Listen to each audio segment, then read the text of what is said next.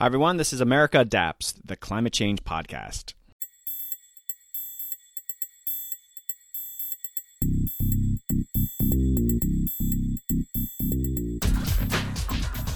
Hey, Adapters. Welcome back to a very special episode. I'm hosting Ian Galloway and Tom Flanagan from the Federal Reserve Bank of San Francisco. Also joining us is Jesse Keenan from Harvard University. The four of us talk about the Community Development Investment Review that the Federal Reserve recently released. This issue of the review focused on climate adaptation, and we learn about how the Federal Reserve is adding their voice to this space. After my discussion about the review, Jesse sticks around to talk about the climate intelligence arms race.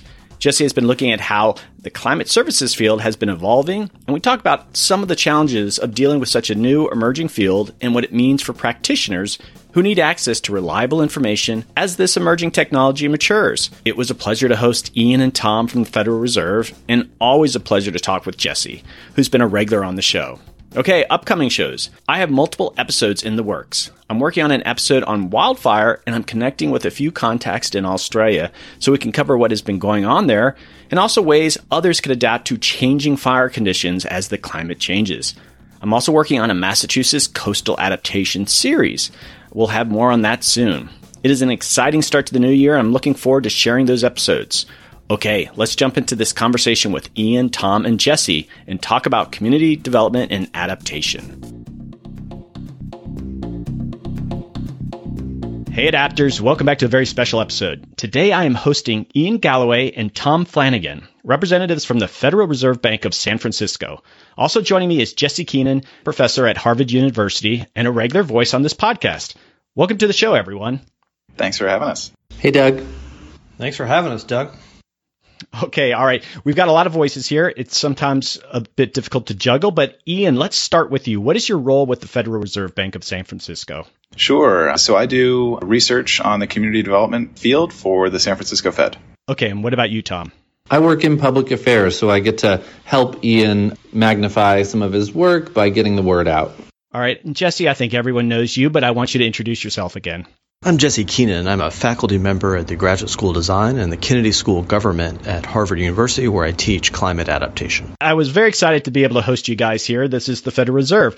And so when people think of the Federal Reserve Bank, they are usually thinking of interest rates. But the Fed Reserve does a lot more than that. And Ian, we're going to get into a conversation about this review, but could you tell my listeners a bit more about some of these other things, especially community development that the Federal Reserve is involved in? Yeah, sure. Happy to. High level, the Fed's, primary job is to promote a healthy, stable economy. And that means looking at a host of current risks and anticipating future ones. And that can be in terms of monetary policy. It can be in terms of the payment system, the banking community, financial system writ large, and the macroeconomy. Within community development, we're really kind of laser focused on low and moderate income communities, how those folks are engaging with the economy. Do they have access to economic opportunity? And what risks are they facing? And what can we do as a community development field to help mitigate some of those risks and invest in those communities to help them thrive?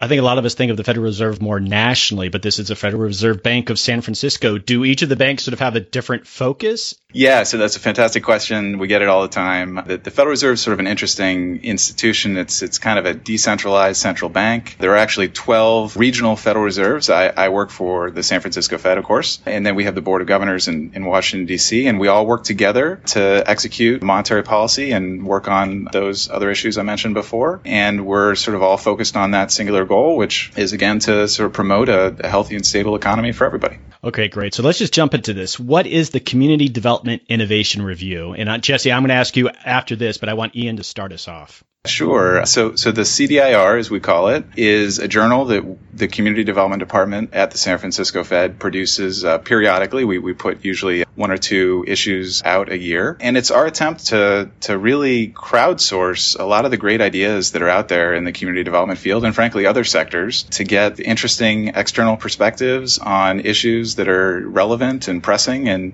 in the communities that we focus on. Usually the issue is sort of narrowly focused around a particular topic. The latest issue, of course, that we focused on was climate change risk in low-income communities, but we've also published reviews on mental health, on creative placemaking, some performance-based contracting in the social sector called Pay for Success financing. It really runs the gambit. Whatever happens to be a pressing topic for our communities and our stakeholders, we try to produce an issue of review to bring in as many voices as possible and give it the treatment that it deserves. I contributed a piece, and thank you again for letting me contribute a piece. But a recent issue was dedicated to climate adaptation. And why this focus on adaptation? Well, I think for us, we are getting a increasing amount of questions from our stakeholders, from community developers out in the field, from low-income residents who are being affected by changes in the climate, by policymakers, by foundations, investors who are all kind of trying to wrap their mind around this particular issue. And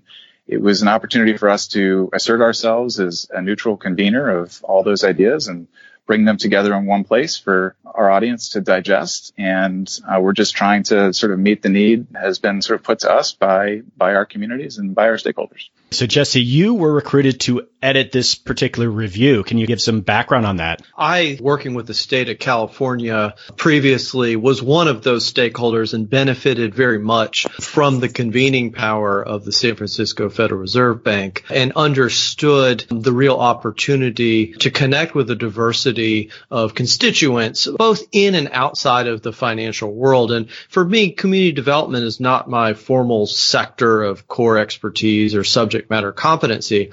I'd in fact, I think very often sort of relegated community development to affordable housing and social impact investing and some other things. But I frankly had a relatively narrow view. And I think for me, it was a great opportunity not to necessarily onboard or help facilitate a dialogue about climate adaptation as much as it was self-serving to learn more about community development and really get a better sense of the totalizing range of current and potential impacts, but also opportunities. And I think if one thing I think we learned from this work is that, yes, it's issue awareness, there's risk, there's hazard, there's much to be at risk and much to be lost, of course, but there's a tremendous amount of opportunities to think about a more sustainable economy and a more sustainable way of life, particularly for low to moderate income households. And I think in that regard, there was a lot of cross-learning between community development and the kind of formal interdisciplinary world of climate adaptation.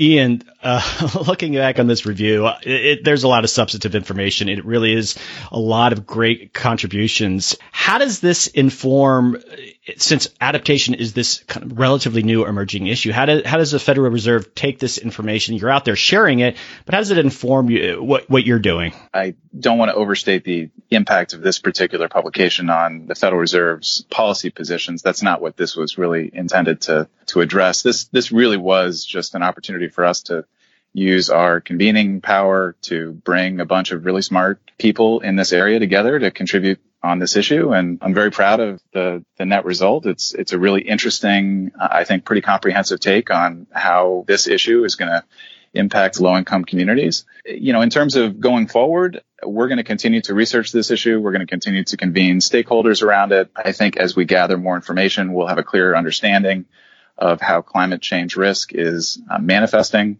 in low-income communities, poor neighborhoods, and what we can do as a field to, again, help address that and mitigate some of the challenges that will come about as a result. And Jesse, maybe you could give us a sample. I know you can't mention everyone that contributed this, and I have links to the actual review within my show notes, but just briefly, some highlights of what are some of the different topics and contributors to this review. You know, just to position your contribution, Doug, in terms of climate change communications, that was one of several threads. There's others that have spoken to the role of education and engaging communities, not as a unilateral, but as a bilateral exercise to understand vulnerability, to relate climate science, and to make this a relational impact and a challenge for all of us going forward. You know, I think the range of contributions are about organizational management, about insurance, about thinking about your employees. You know, one thing that stands out in my mind is we have both contributions that speak to the role of community resilience in engaging youth in education, but we also have a contribution looking at public health and aging society as a component of climate change and community resilience. And I think it's important to see both ends of that spectrum. We have to understand, of course, that climate change is a part of global change, and aging society is a critical component of that, and certainly a critical component of low to moderate income households and communities. And so really covers a wide spectrum of activity in the public, private, and civic sectors. And I think that it's that great breadth that makes it, if anything, a very interesting read. Ian, so now that it's complete, it's available. How have you been sharing the review?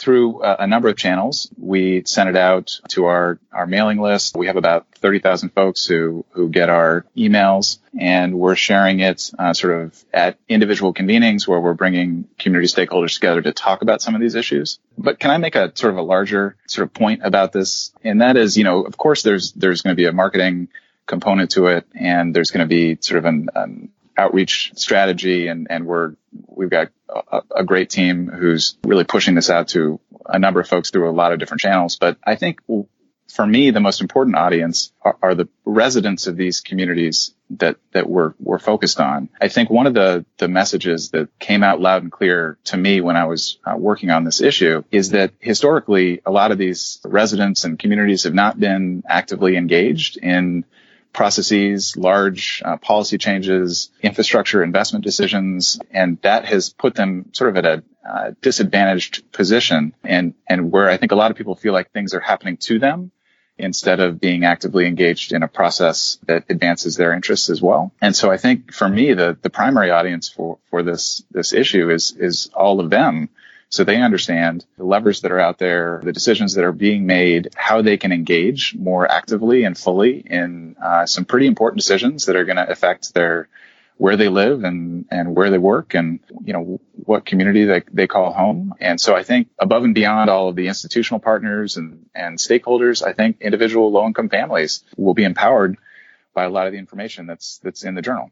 Okay, that's great to know. And I have a lot of listeners at the local government level. They work for organizations. And so I hope they will take a look at this and think of these as resources that they share with their constituents at that level that you're just talking to. Ian, so what's next for the Federal Reserve in climate adaptation? I think we're going to continue to research the topic. We're working in coordination with our other Federal Reserve banks and our sister regulators to better understand the issue and how it impacts the economy. From a community development standpoint, this is going to be a topic of focus for us this year, certainly, and probably ongoing. We will continue to, again, conduct research and convene folks. And I know that sounds like a pretty limited toolbox, but the truth is that a lot of us in the community development sector, Jesse mentioned that he doesn't come from a community development background. A lot of us in the community development sector are just learning all this information about climate change adaptation and climate change risk and understanding how we can be better partners moving forward. So I think a big part of our agenda is just educational, get the information in front of as many people as possible and continue to gather new information and be that neutral convener of ideas and best practices. Jesse, I'm going to ask you a few more questions in our conversation after this, but did you want to add any wrap up here? No, one thing I just want to say is that, this is, I think climate change in many ways becomes mainstreamed in community development, into affordable housing, into public health, into social impact investing. And in many ways, there's reciprocal learning, the engagement. But one of the things I benefited from was really just working with the community development team at the San Francisco Federal Reserve, and Laura Choi and Jocelyn Cubbins and Naomi Citron and Ian and Laurel Gord and Elizabeth Matsuizi and others who have really learned a lot. And I think throughout the country, you'll find that there are community development groups within the various districts that are doing very important work. And I think it's a very important part of our broader education and research to engage community development in these issues. And for me, I learned a lot and was very grateful to be able to participate. Okay, guys, thank you so much. I'm very encouraged. This is the Federal Reserve Bank getting involved with the issue of adaptation and providing some amazing resources. That is just very encouraging, and I thank you for letting me be part of that. And thanks again, Tom, Ian, and Jesse, for coming on. Thank you. Thanks for having us. Okay, we are back, and I am back with Jesse Keenan. Jesse, you just joined me with Tom and Ian from the Federal Reserve Bank, and we talked about the community review. I want to just close out that conversation. It was really great to have them on to learn what the Federal Reserve Bank is doing on the issue of adaptation. I encourage my listeners to take a look at the broader review. There's so much great material in there. And we're going to have a conversation about the climate intelligence arms race, which is based on an article you wrote, which was a fantastic article. But let's just close out our discussion with Ian and Tom. What'd you think? As I said in our conversation, I came into my work with that group really not fully appreciating the range of activity, one that the Federal Reserve undertakes in terms of primary research, but also within the realm of community development, the tremendous role that they play in research and education. And for me, it was just it's been past couple of years have been a great experience to work with really great people, to learn a lot and be able to contribute in a small way, but hopefully a meaningful way. So the Federal Reserve obviously knows what they're doing, but they brought you in to edit because you are one of the premier experts in the field of adaptation. And I think they wanted your thoughts on who should be talking, who should be contributing to this piece. So how did that whole process unfold? How did you recruit people to contribute? Well, the production of the journal was a couple of different facets. One, I think there were some themes that were coming out through stakeholder engagement, some open questions, if you will. And we wanted to address those and make sure that we had people covering them. The other component of the outreach was really a solicitation. So we had an open call for papers, and people submitted abstracts of papers and finally full papers, and that went through various editorial processes for review and acceptance. So it was somewhat hybridized between a formal academic submission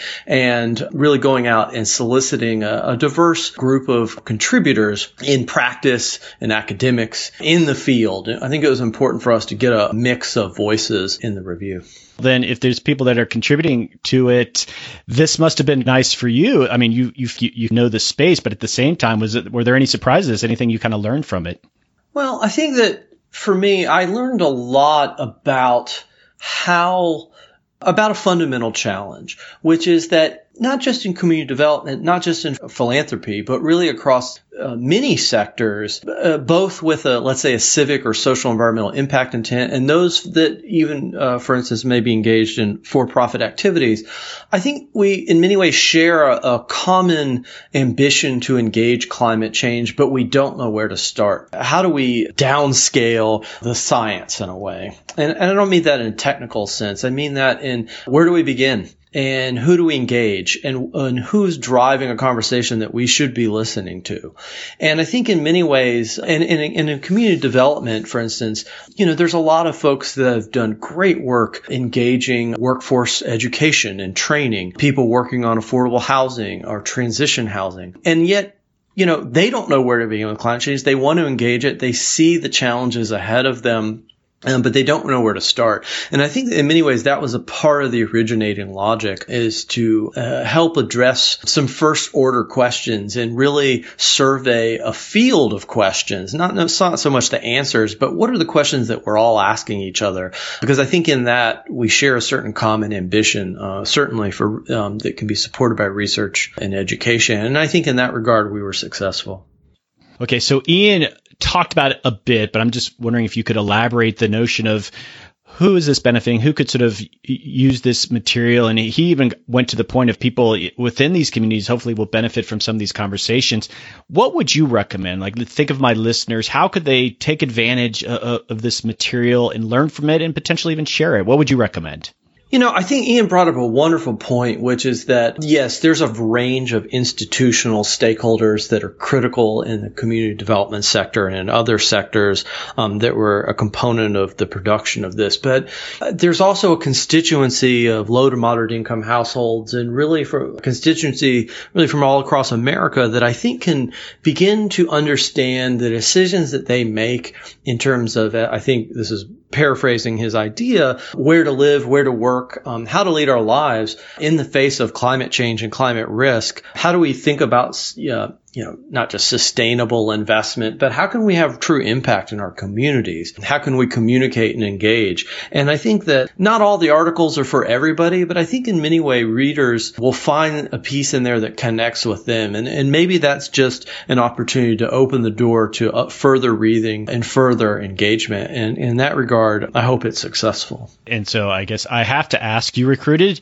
me to contribute a piece about podcasting and adaptation communication. Thank you. It was a great opportunity for me. And I co-wrote the piece with Dan Ackerstein. I have to give him credit. What were you thinking? I appreciate people thinking about podcasts, but what were you thinking when you recruited me? Well, I wanted to take on climate change communications. I think one of the challenges in the community development sector is how do you communicate to your constituency? How do you engage bankers, designers, community planners, civic advocates, people who are peripherally engaged with climate? How do you communicate? How do you communicate to the general public? What is your role? And again, it isn't just a unilateral this is climate science, but a bilateral engagement. How do you sustain that bilateral engagement? And I think there's different forms of media and modes of communication that get us there. And certainly podcasting, I think, is an important one. And it's not just what happens on air in the episode. It's the Facebook page. It's the conversations that happen in a network of community. And I think that that's a real opportunity for many civic and community development organizations, is to sustain a network and to sustain a positive conversation about climate change. Thanks again, Jesse. It was certainly a privilege to be able to contribute something. Obviously, the Federal Reserve Bank, and I appreciate you bringing me and Dan involved in that process. Okay, let's do a pivot here. We've talked about this community review, and we are going to pivot to an article that I think is very relevant to these broader conversations. And I want to ask you can explain what journal and such, but you wrote an article called The Climate Intelligence Arms Race, which is an awesome title. What is the Climate Intelligence Arms Race, and where was this published? Can you give a little bit of background on that? Yeah, sure. And before I do, I think it's important for me to just further qualify that I'm speaking in my purely academic capacity and not one associated with the Federal Reserve, the Reserve Bank of San Francisco, or as it currently relates to my position as a special government employee for the U.S. Commodities Futures Trading Commission. So I'm speaking 110% in my individual capacity as a researcher and faculty member at Harvard. The Climate Intelligence Arms Race was a piece I published this fall in the journal Science. And it really positions broader activities that have been emergent in the past couple of years about the demand, primarily in the private sector, but also in the public sector, for greater modes of intelligence about climate change impacts and how those impacts are impacting supply chains, physical exposure of assets, and working their way on up from asset classes to broader modes of market and financial stability. And in this arms race, we're developing lots of technology, what I call climate services technologists or technologies. And these things are benefiting from research and development and innovation financing and good old-fashioned, Silicon Valley investment. The challenges I raise are one of several. One challenge is that a lot of this is proprietary technology that's not externally validated. A lot of it is, but a lot of it is not. And I think there's nothing particularly wrong with that or inherently wrong with that. We want to promote proprietary technologies that can help us solve some of these difficult problems and help build a broader system of intelligence about how climate change impacts are affecting our broader market economy, as well as our 401ks, if you will. But the flip side of this is that, for private market consumers, if this technology is no good and is not useful, then the market will determine who succeeds and who's not. But the challenge is when we're talking about capital planning, capital investment in the public sector, and we become increasingly reliant on these proprietary technologies, we need better oversight about external validation and about quality control. And it really opens up a broader public policy discourse about the public and privateness of data and about our capacity to think about what what these black box models are really doing. Are they successful? Are they consistent with what products and services are being sold behind them? We can't just hide behind the artifice of artificial intelligence and the like. And we already do this with medical devices and pharmaceuticals. We already have an open door from which we can engage proprietary technology and maintain trade secrets. And I think as we move forward in thinking about broader public policy decisions associated with, let's say, privacy and technology and privacy, we have to start to think about the division of public and private data in meteorological services and broader ecosystem service producers and a broader world of climate services more formally. Because if we don't get a handle of that, we're going to lose control. And when we lose control of that data, I think it's open to manipulation, it's open to misuse and misapplication. And frankly, we have a lot riding on this. And I think it's in the public interest to really begin to have this conversation. Okay, so let's bring this down to like how people are viewing this climate intelligence. Who are sort of the players? Why should a local government care, or even a private company? Just kind of bring that down to like how it's relevant to them. Sure. So there are a number of different firms. Some of these are startup firms. Some of these are established firms that have onboarded new technologies to parlay with existing services, for instance, in engineering firms, very large engineering firms. And I don't think it's appropriate for me to pick on a particular company. There have been some notable examples in the press where certain companies have been selling a technology and a service that wasn't quite ripe or was inconsistent with what the bag of goods that they were selling. But this is really quite widespread. So if we think about from emergency planning or hazard mitigation, where to prioritize our investments of emergency response or where to build a piece of infrastructure, to what extent should we build that level of service? Where should we have redundancy in our infrastructure systems? Where should we disinvest when we're making, it's not always about investment. Sometimes it's disinvestment strategically. So there's lots of decisions about how we invest in primarily in engineering resilience performance, but also sometimes emergency operations. And so it's a full spectrum of material and programmatic investments. There's a lot of specialized firms out there that are engaged in this. And I'll give you an example. One of the early stage climate services providers that was involved in the market economy was a group, and I think they were out of Philadelphia, and I want to pick on them because I think they do good work, that helped the retail industry anticipate future weather and climate conditions. Because if you're a retailer and you overbuy too many winter coats in a warming winter, you have a problem. And so they had to, and of course, you have to do this many months in advance because of supply chains and production and shipping and the like, keeping up with seasonal styles. They produce many months in advance. And so there was a firm, and I'm sure there's many other firms, that would help companies think about changing climate environment, regional implications associated with this, and help retail suppliers accommodate and adjust accordingly. That's a very small and maybe minor example, but really at this point in time, given the experience with shocks, not just the stresses of climate change, but the shocks as we understand with flooding and hurricanes and things like that, we've really come to a point where this is critical for nearly every company. This really started in many ways, and it's been going on for many, many years, particularly in supply chain management.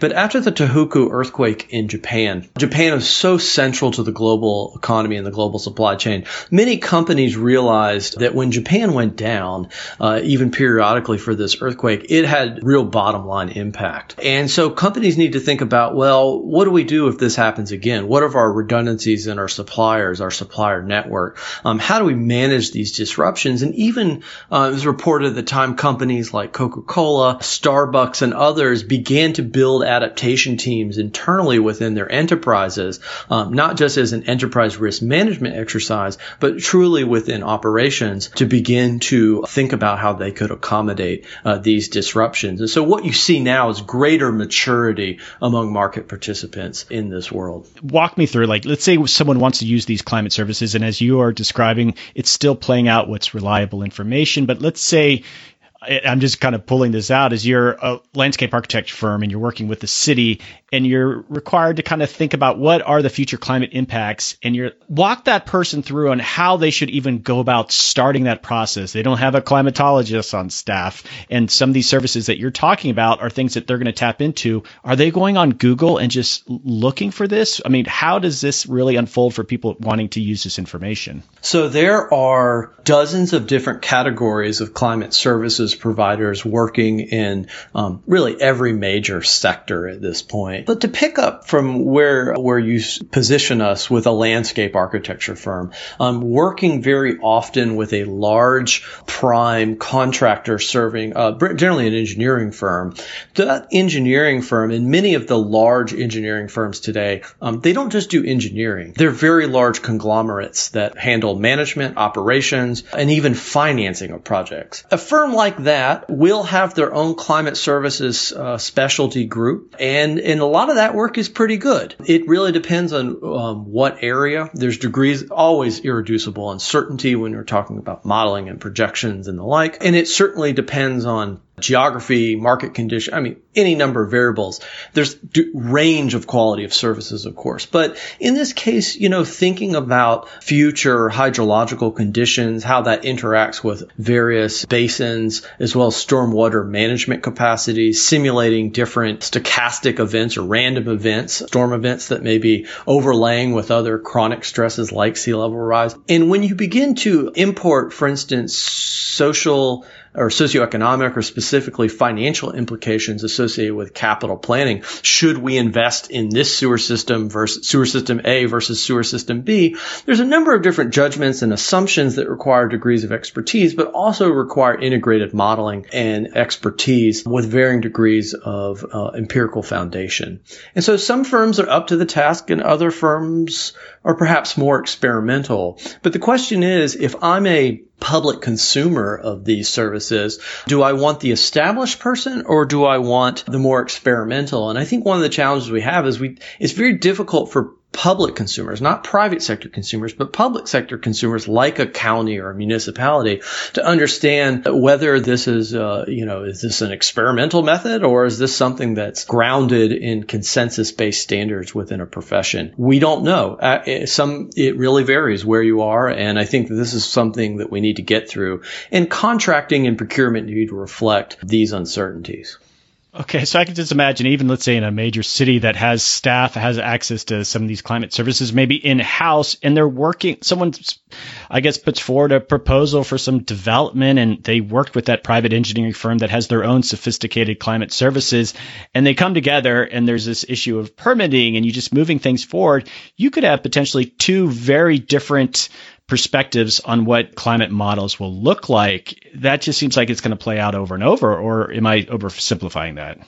Yeah, and I don't want to pick on large conglomerate engineering firms. Frankly, they've been probably doing the most work and have the most experience, particularly in the United States. But I think you're very right that two different firms could very well come up with two radically different outputs. And I think it's very difficult as a consumer of these services to understand the differential in methodologies and data source and the like to really evaluate, ultimately, at the end of the day, quality control. And it's not just about consuming that as a kind of moment in time where you support a single decision. A lot of these are ongoing relationships that are building measurement systems. So one of the things that people don't realize is that, for instance, the Internet of Things is now, and the low cost of hardware associated with environmental sensors means that we have an entire global body of data, largely publicly funded, sometimes privately funded data sources that are feeding into this broader internet of things, that's helping support the validation of our investments, right? So if we build a wall and we don't know if this wall is actually keeping water out or water's going around or under, who knows what, it's useful to have these measurement systems in place to understand if these things are really working, if this is money well spent. It isn't just a moment in time where we make a decision. These are continuous relationships where we're building out, we talk about 5G and building out an infrastructure associated with telecom. Part of that is environmental measurement and environmental measurement technologies, which are helping us understand the full range of impacts. And then are our interventions being successful. Some of the red flags to look out for, and you mentioned this in your article too, is that when you start talking about the issue of downscaling, when you have firms that tell you, oh, well, we can map out this zip code level of downscales, those are some of the red flags that people should be looking out for, because at what level can it still be reliable? And kind of elaborate what you say in your article. Yeah, this is probably one of the earliest critiques of some of the limitations of the services being sold underpinned by the technology was the scale, both in time and space. It was not uncommon to see particularly smaller firms going out and projecting their capacity to get down to a lot and block scale. And of course, the scientific consensus, and because this varies by what we're modeling, what we're studying, but let's just assume in the physical sciences that many of these capacities were, many scientists and much of the scientific consensus and bodies of consensus were quite skeptical about the methodological capacity and prowess of these products and services. That's one of many examples of the inherent limitation. And the question about, is technology moving faster than we can necessarily keep up with to validate externally?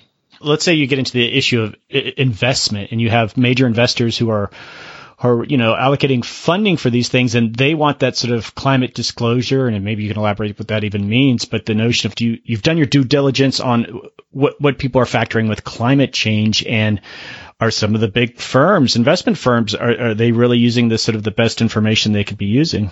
Yeah, and I'm not worried if the private sector engages with one of these firms and it works or it doesn't work. I think ultimately that the onus is on the private sector to build their own internal capacity, to resource appropriately, their ability to select, contract with, and manage a relationship, and really validate whether what the products and services they're getting are useful to them. And I think it is worth acknowledging that degrees of uncertainty and degrees of, let's say, even statistical confidence bind between the climate services technology community and those of financial investors, asset managers, and decision makers is very different, right? These are two different worldviews very often in the assumption of risk and uncertainty. But absent that, I do think you raise a really important point, which is that and then I think this is why we want to promote climate services technologists, because we need that R&D. We need those advancements to help guide Vanguard. I'm just going to pick on Vanguard and 401k or your investment, right?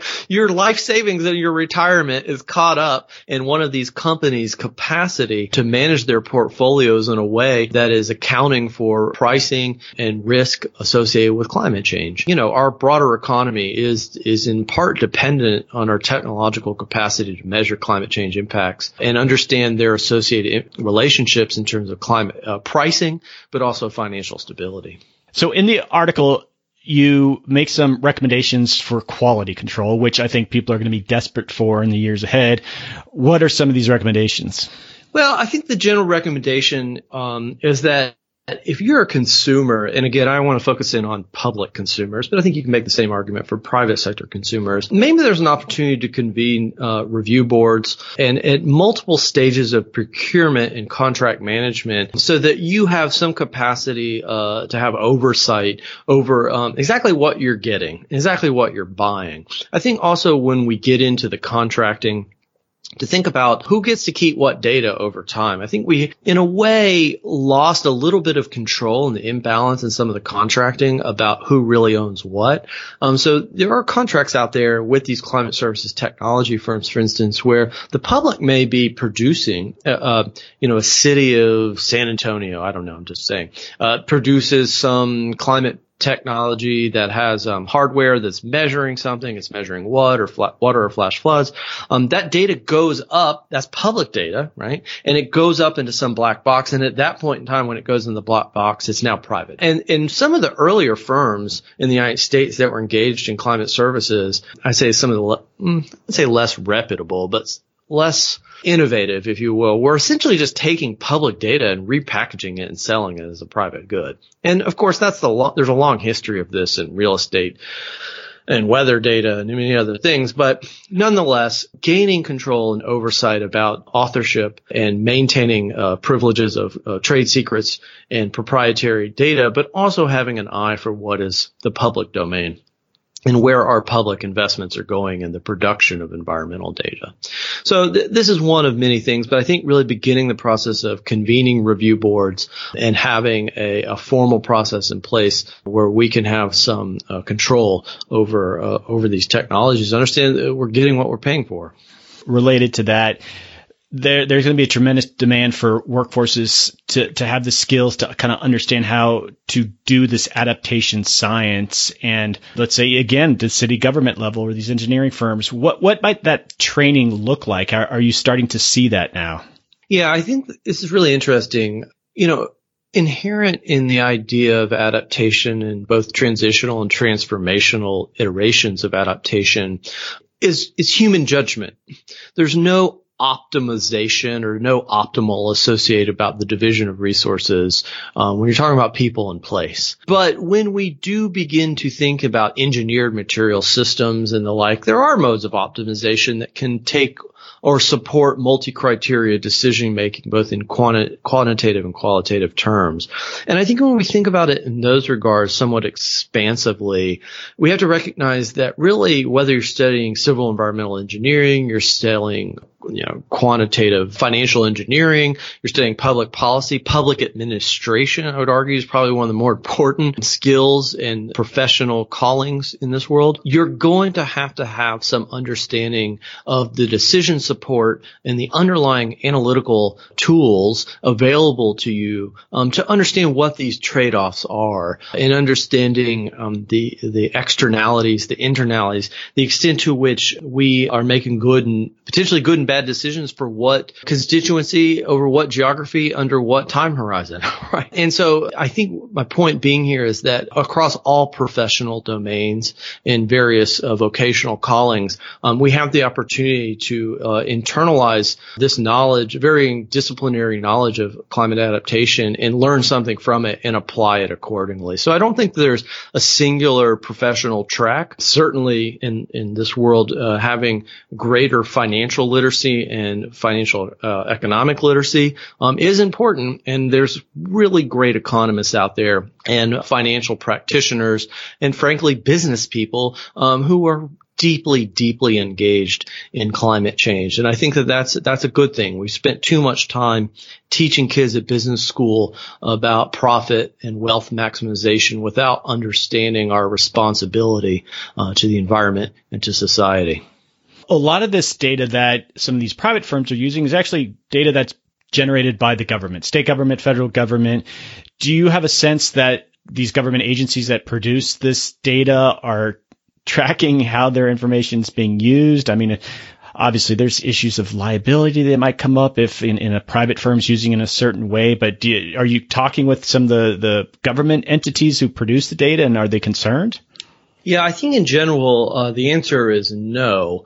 It is very difficult to authenticate particular types of data. I will say in the EU, I was involved somewhat superficially with a group in an early stage dialogue about using blockchaining, for instance, to authenticate public and private data associated with climate change, so that you could have some counterparty reliance on the authenticity of this data, or at a particular moment in time, for instance. But I think you raise a really good point. And it's also worth acknowledging that there's a lot of, I wouldn't say citizen science, but there's a lot of just either amateur or even professional scientists or applied scientists or tinkerers, if you will, out there who are creating their own networks. I mean, it isn't just, your county government hiring some contractor to go out and put in these little sensors somewhere. There's a lot of people that just independently find this really interesting and are creating their own measurement science and advancing their own measurement science. So, I think that's actually a really exciting component of citizen science in general.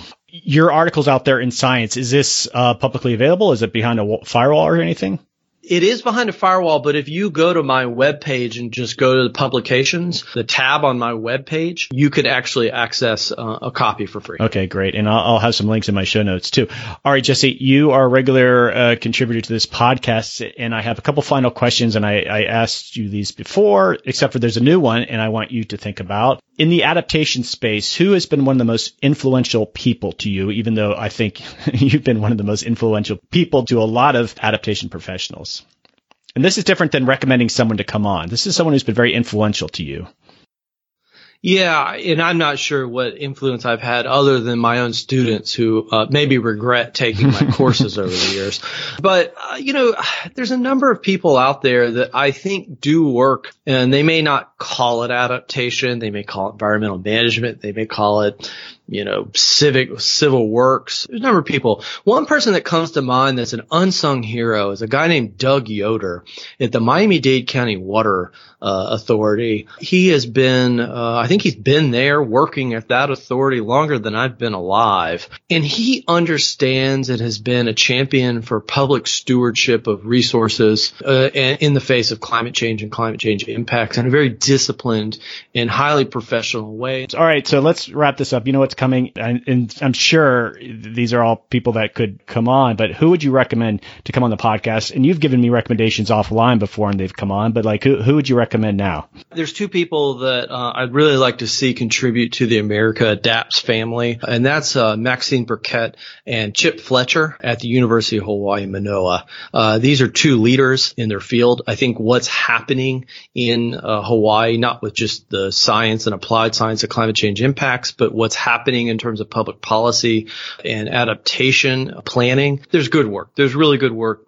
These two are among a small cohort of people in Hawaii, really actually a large cohort, but there's a dedicated group that are really getting some work done.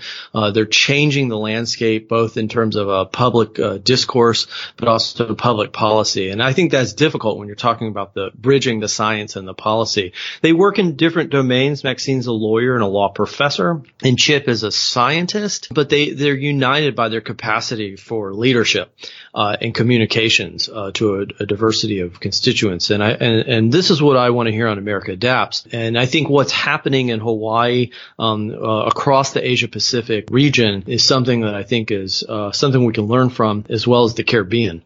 So there's much work to be done there, but those are two people that I think would contribute a lot. I think that's where I need to go on location to do that recording. So look into it. No, listen, we're going to do a live show there. It's going to be amazing. I've already planned it. Okay, excellent. Jesse, as always, a pleasure. Your episodes are just so full of information. And again, thanks for involving me with the Federal Reserve Community Review piece. And thanks for all that you do. Oh, listen, thank you for having me. And it's great to always hear from you, but all your listeners, which is an ever-expanding share of the market. Okay, Adapters, that is a wrap. Thanks to Ian Galloway and Tom Flanagan from the Federal Reserve Bank of San Francisco for giving us some background on their Community Development Investment Review. Folks, it's quite an issue with tons of articles from some of the leading thinkers on adaptation and community development. I'm very encouraged that the Federal Reserve took a leadership role in bringing all these voices together. Links to the review are in my show notes. Please take a look. There's much to learn. And thanks to Jesse for editing that issue and for coming on to talk about the climate intelligence arms race. Many services and technologies will be coming online in the years ahead, many integrating climate data. How can practitioners have confidence this information will be useful and accurate? Well, as Jesse shared, it's still an emerging area, and those who are not only innovative in this space, but reliable managers of information are likely to do well. It's still a bit of the wild, wild west in this area. It's exciting, but something also to be cautious about. Okay, also relevant to the Community Development Investment Review, I wanted to share a quote from Jesse.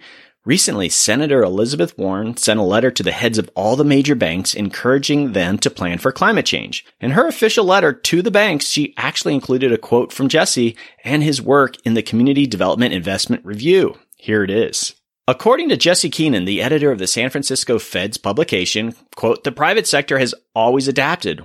One either adapts to new markets, products, or services, or they go out of business. But the current calculus is more than a function of market share. It is a function of where there will be a market at all. Senator Elizabeth Warren. Very cool. This came out just after we recorded our episode, so very timely, and also demonstrating the influence of the review. All right, some final housekeeping. I'm excited to share this new work that I'm doing. I want to mention that I'm working with Simpatico Studios. I mentioned this in my last episode, and going forward, you're going to hear a lot more about Simpatico. I'm going to be hosting live talk shows on Simpatico TV. Simpatico Studios is a new software television company that produces live stream talk shows about important business and social problems, policies, and innovations. I will be anchoring, appropriately, the Climate Adaptation channel, where I will interview academics, policymakers, journalists, researchers, climate adaptation professionals, just like yourself. Simpatico is an invite-only professional network, and I'd like to personally extend an invite to all adapters interested in joining a community of peers.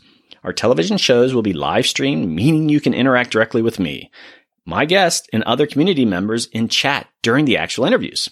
I'd also like to invite adapters to join me as a guest on my upcoming pilot episodes. If you have a specific problem, policy, best practice, product, or program that you'd like to highlight to your peers, we're ready for your debut on Simpatico. Videos from all episodes are professionally produced, and you can use them on your own website and social channels like YouTube. In the show notes, you'll find a link to request an invite to Simpatico. Yes, I know that this seems like something very new and different for me. Check out the link to learn more. It's something I'm doing parallel with the podcasts, but it'll be an opportunity to have a lot more conversations than I do here on the pod. And again, we're in the process of recording pilot episodes. Maybe you and I can have that next conversation. So check out the link in my show notes to learn more. I hope to hear from you. Okay, I want to thank all my supporters who have generously donated to the podcast. Thank you. This is a small nonprofit organization, and your support is critical. For those who are regular listeners and are looking for a charity to donate to, consider America Adapts and be part of telling all these adaptation stories. And thanks to everyone who's been promoting their favorite episodes on social media.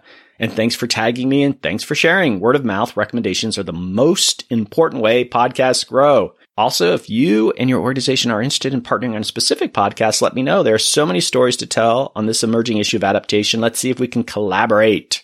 And don't forget to check out the Podcast in the Classroom initiative we're doing. I hear from a lot of professors who have their students listen to it. We have created some discussion guides, and they're discussion guides for 8 of my episodes. You can find them in my show notes and at the website, americaadapts.org. It is a personal mission to get more professors and teachers using podcasts in the classroom. Your students will thank you for it. Also, if you are interested in having me speak at a public or corporate event, please reach out. Folks, I speak a lot, and you're going to enjoy what I have to say. I've been doing some keynote presentations, and they're a lot of fun. I'll be speaking in Colorado at the Colorado Water Congress, and I'm also lecturing a class at the University of Arizona. So I love to speak. Reach out. Let me know if you're interested. Don't forget to join the Facebook page and the Facebook community group. The group is private, but search for America Adapts and ask to join. I'll approve you right away. On that note, I love hearing from you. I mean it. Just say hi. If you have an idea for a guest, let me know. Seriously, it is so cool. I love hearing from you. I've been hearing from people in the last couple of weeks, people who listen to the podcast, people who have ideas for guests.